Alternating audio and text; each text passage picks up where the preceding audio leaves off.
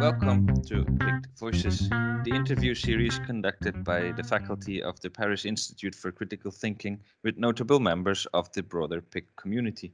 Our goal is to present our community with a variety of voices across the spectrum of the humanities and critical creative thinking. My name is Christophe van Houten, and I am joined once again from the other side of the world by David Neuheiser, Research Fellow in the Institute for Religion and Critical Inquiry at the Australian Catholic University, to continue our conversation on the religious implications of the current precarious life in times of the COVID-19 pandemic. Hello, David, and welcome back. Thanks, Christoph. Considering we mainly discussed some of the negative aspects of the philosophical implications of the religious meanings regarding our peculiar current state of affairs, I think we should never forget that there is always an other side of the medal as well. And I believe your expertise here is even more precious than before, David. Only last year, as we already mentioned, you did Cambridge University Press publish your very interesting Hope in a Secular Age. So do please give us some insight in your thoughts on the concept of hope and also its evil twin, despair, who are two sentiments that are probably very present in all of us in these times today. Yeah, thanks for the question. I think the first thing I should say is probably that I'm not sure that hope is necessarily the positive side, because in my understanding, hope has a kind of negativity that's built into it. There are a number of philosophers from Aristotle to Albert Camus who have argued that hope is actually debilitating, whether personally or politically. I think there's a common sense among philosophers that hope is often a sort of false comfort. It can make people feel better than they should, given their knowledge of the situation. And I think this is a genuine danger. And I think it's actually one that's reflected in many traditions of reflection on hope, whether they're theological or philosophical. But the kind of hope that I'm invested in actually has a kind of negativity at its heart. So one of the things that I think is central to the sort of hope that I care about is that it entails a really deep uncertainty. So as I hear it, to say I hope for something means that the outcome is uncertain. I'm not sure whether it will come to fruition. And in that sense, hope is different than knowledge. It's not a form of security.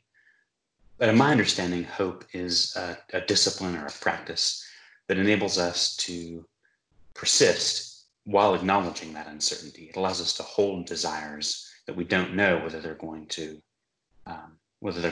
work out. That's one of the reasons that hope can actually be quite a painful thing, because the object of hope by definition is not yet realized. Hope has this kind of desirous stretching out to something that we don't have yet. And for that reason, despair can actually be easier, because despair involves letting go of the thing that you want but don't have. But I think this capacity that people have to hold that space of uncertainty is really important. And I think it's especially important now. So many of us are feeling quite pointedly, I think at the moment, that there are many uncertainties that we're confronted with in the context of the coronavirus pandemic. We don't really know how many people have been affected. We don't know what the death rate is in many parts of the world. We don't know when social distancing measures will be suspended in places like Australia that have been locked down for a while. There will be an enormous economic impact, but we don't know exactly what that's going to look like. It seems like the crisis is going to have a really huge effect on the societies that we are familiar with, but at the moment, we don't know what that's going to look like. And that's terrifying. So speaking for myself, I, of course, have the anxiety that many of us do that I or people I love will be directly affected. I have elderly friends and grandparents, and my parents are in the class of people that are especially vulnerable. But more broadly, I worry about what it will mean for our societies if there's a huge financial shock. I worry about the suffering that people who are already disadvantaged are going to experience. And I think in this context, from the response of various politicians, it's actually difficult to hold this space of honest confrontation with the crisis that we're experiencing. So I'm thinking about politicians who in the last week in the US and elsewhere have expressed great confidence that the crisis is about to abate, the economy can come back online with full force soon. There seems to be this desire to assert an optimism, to pretend that things are actually going to be fine and that we know that they're going to be fine. I think this is the type of hope, or I would prefer to say optimism, that philosophers like Camus worry about, that can actually be debilitating, can make it harder to confront the situation we're actually in.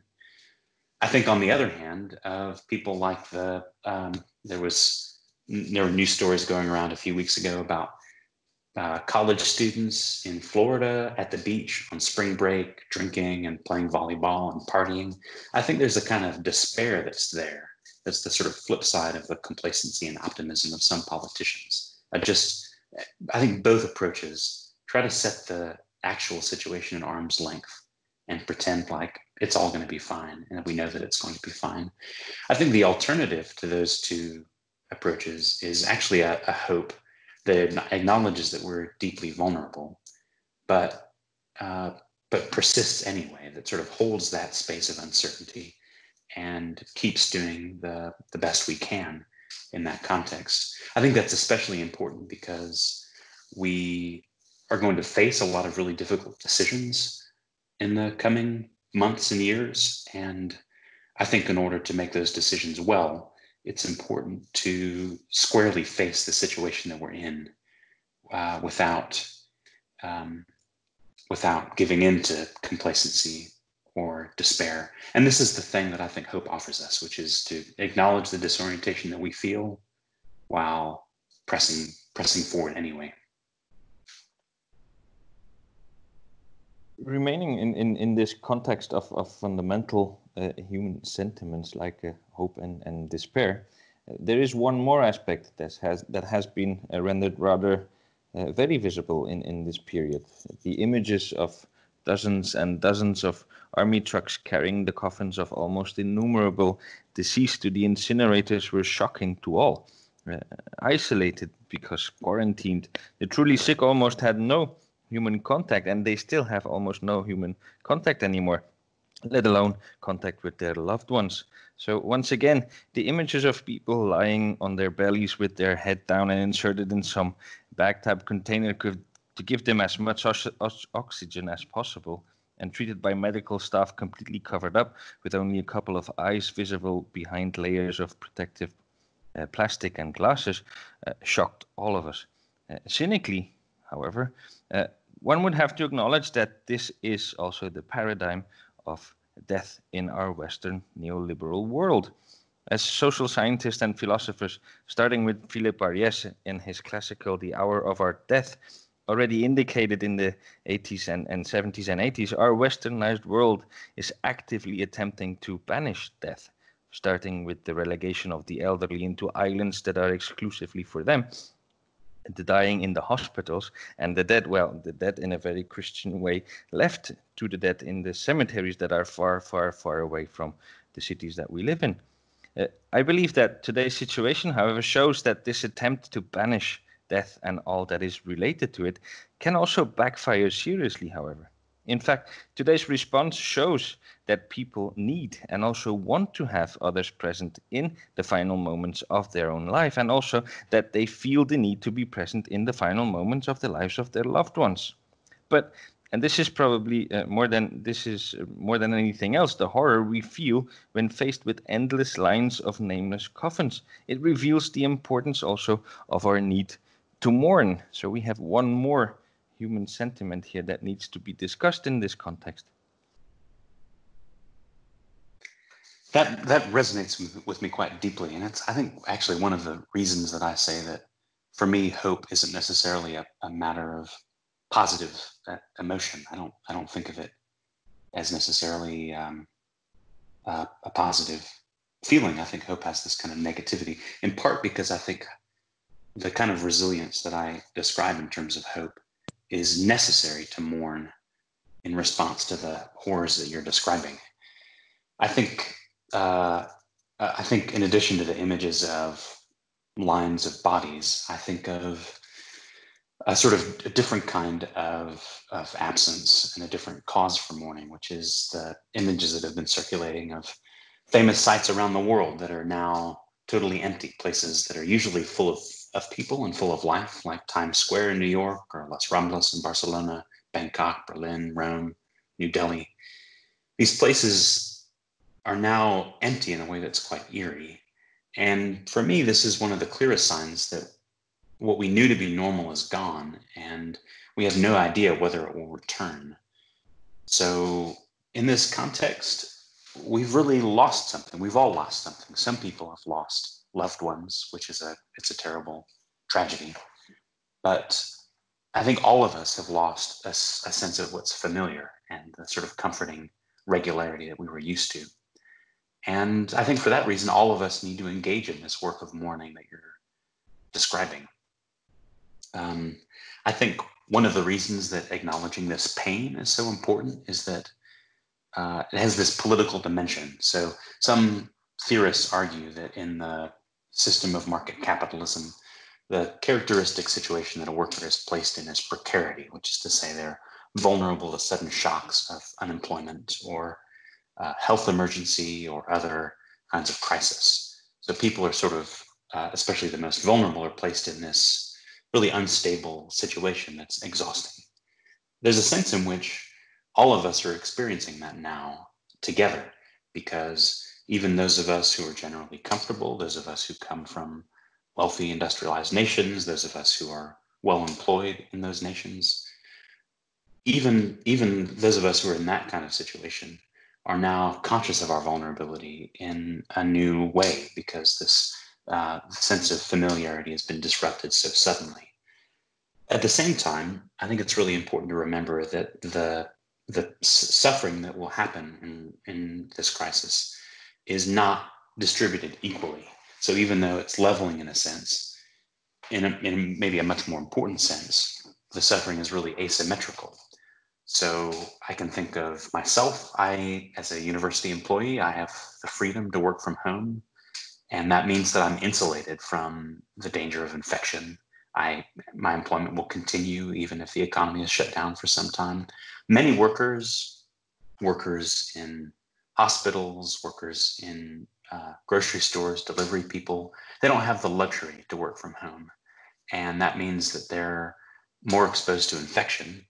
And it also seems like many of the industries that will be affected most directly financially are many of the employees in those industries are already disadvantaged. So the coverage that I've seen suggests the crisis is likely to intensify existing inequalities distributed by race and economics. And I think that is as a really terrible prospect. But in order to face it squarely, in order to acknowledge the difficulty of the situation that we're in, I think requires this discipline of hope, this sort of honest vulnerability and a resilience in the face of it. So as I said earlier, I think some politicians have displayed an optimism that's quite dangerous. I think the better thing to do, the better thing politically, and especially the better thing that will allow us to care for those who are most vulnerable in this situation, is to acknowledge the pain that we're feeling, to acknowledge the need for mourning, and to squarely face the fact that the pain is going to be deep, but we need to try to address it as best we can, rather than pretending that things are better than they are. Returning once again to a hopefully more positive aspect of hope, and in conclusion, do you think we will learn something from this experience? I mean, philosophically speaking, none of us obviously can see into the future, but we can perform that by now famous Foucaultian operation of reading through the past to better understand our present. I mean, a couple of years ago, I studied the history of the concept of limbo and its implications, and I find some highly surprising coincidences between that idea of limbo and our present situation in this pandemic. And this is especially regarding the manner in which decisions were and are being taken by those in charge. And so I have enormous doubts regarding the outcome of this peculiar situation. I know that you are working on a somewhat similar project. So what are your preliminary or your ideas concerning this possible outcome and this possible learning something from this experience? I think you're right that there are a lot of connections between your work on limbo and the work that I've been doing. I remember when you wrote me when the book about limbo came out, I benefited from reading the book, and I think I'm working through similar problems. So as I mentioned to you earlier, my second book is on the topic of miracles, and it's related to this idea that you mentioned in our first conversation from Carl Schmitt, linking political sovereignty to the theological concept of the miracle. So one of the things I realized when I went back and revisited the early modern critique of miracles, and people like David Hume and others, I found that it's predicated on a confidence that things will continue as they've been. So there's this idea that to believe that something unprecedented could happen is irrational, according to Hume. And in Hume, it's linked quite explicitly with the marginalization of particular kinds of people. Hume refers dismissively to barbarian people who still believe in miracles. So in my reading, this confidence in one's prior experience, one's confidence that one's prior experience predicts the future, and the exclusion of people that are unlike oneself go together in an important respect. And I think this ethos, there's a sort of basic ethical disposition that underlies this ostensibly rational argument. I think this ethos reflects a desire for prediction and control that's really characteristic of modernity in a certain respect.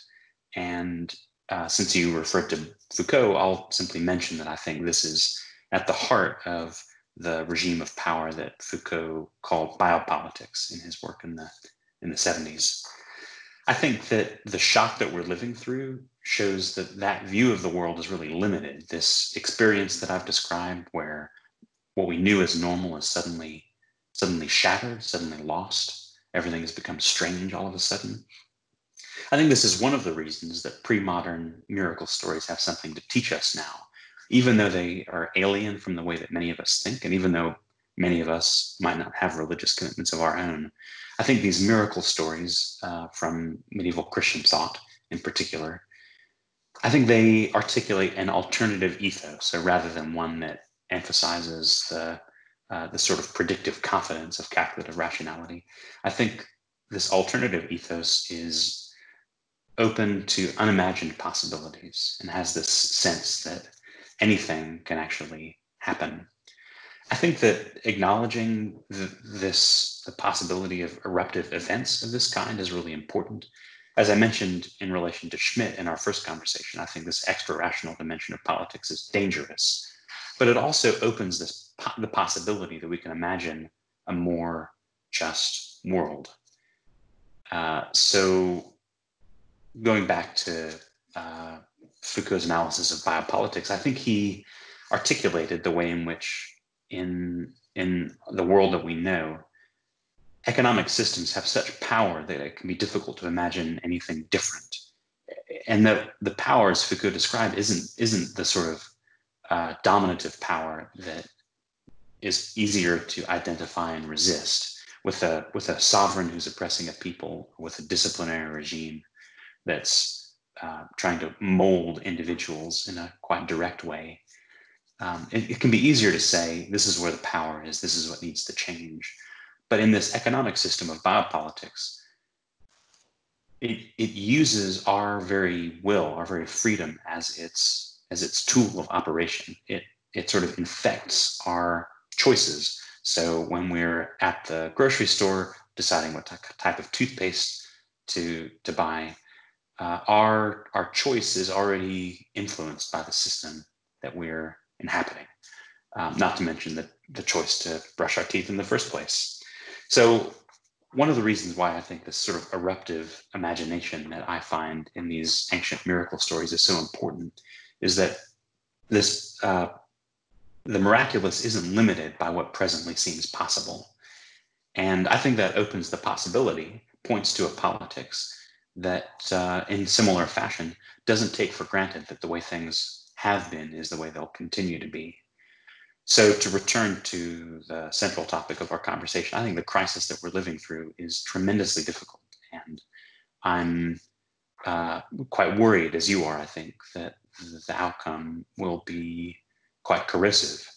But my own risky hope is that if we face this challenge together, we might find that it's an opportunity to discover forms of social solidarity that can enrich our common life in time to come. Yeah, I could not agree more with what you said. We should stop thinking about Tina, about there is no alternative. There are alternatives. And to end with the positive note with which you ended in our first talk, it needs some creative and imaginative imagination to think this through. And although it's difficult, there are options. So, David, thank you so much for being with us here at PICT. And I hope that this time of lockdown gives you enough of energy to write your book on the miracle very quickly so that we can bring you to Paris to introduce it to our listeners. So thank you again, David, for being with us. Thank you, everybody, for listening to us, and we hope to hear you soon or listening to us again on PICT Voices. Thank you, everybody. Thanks, Christoph.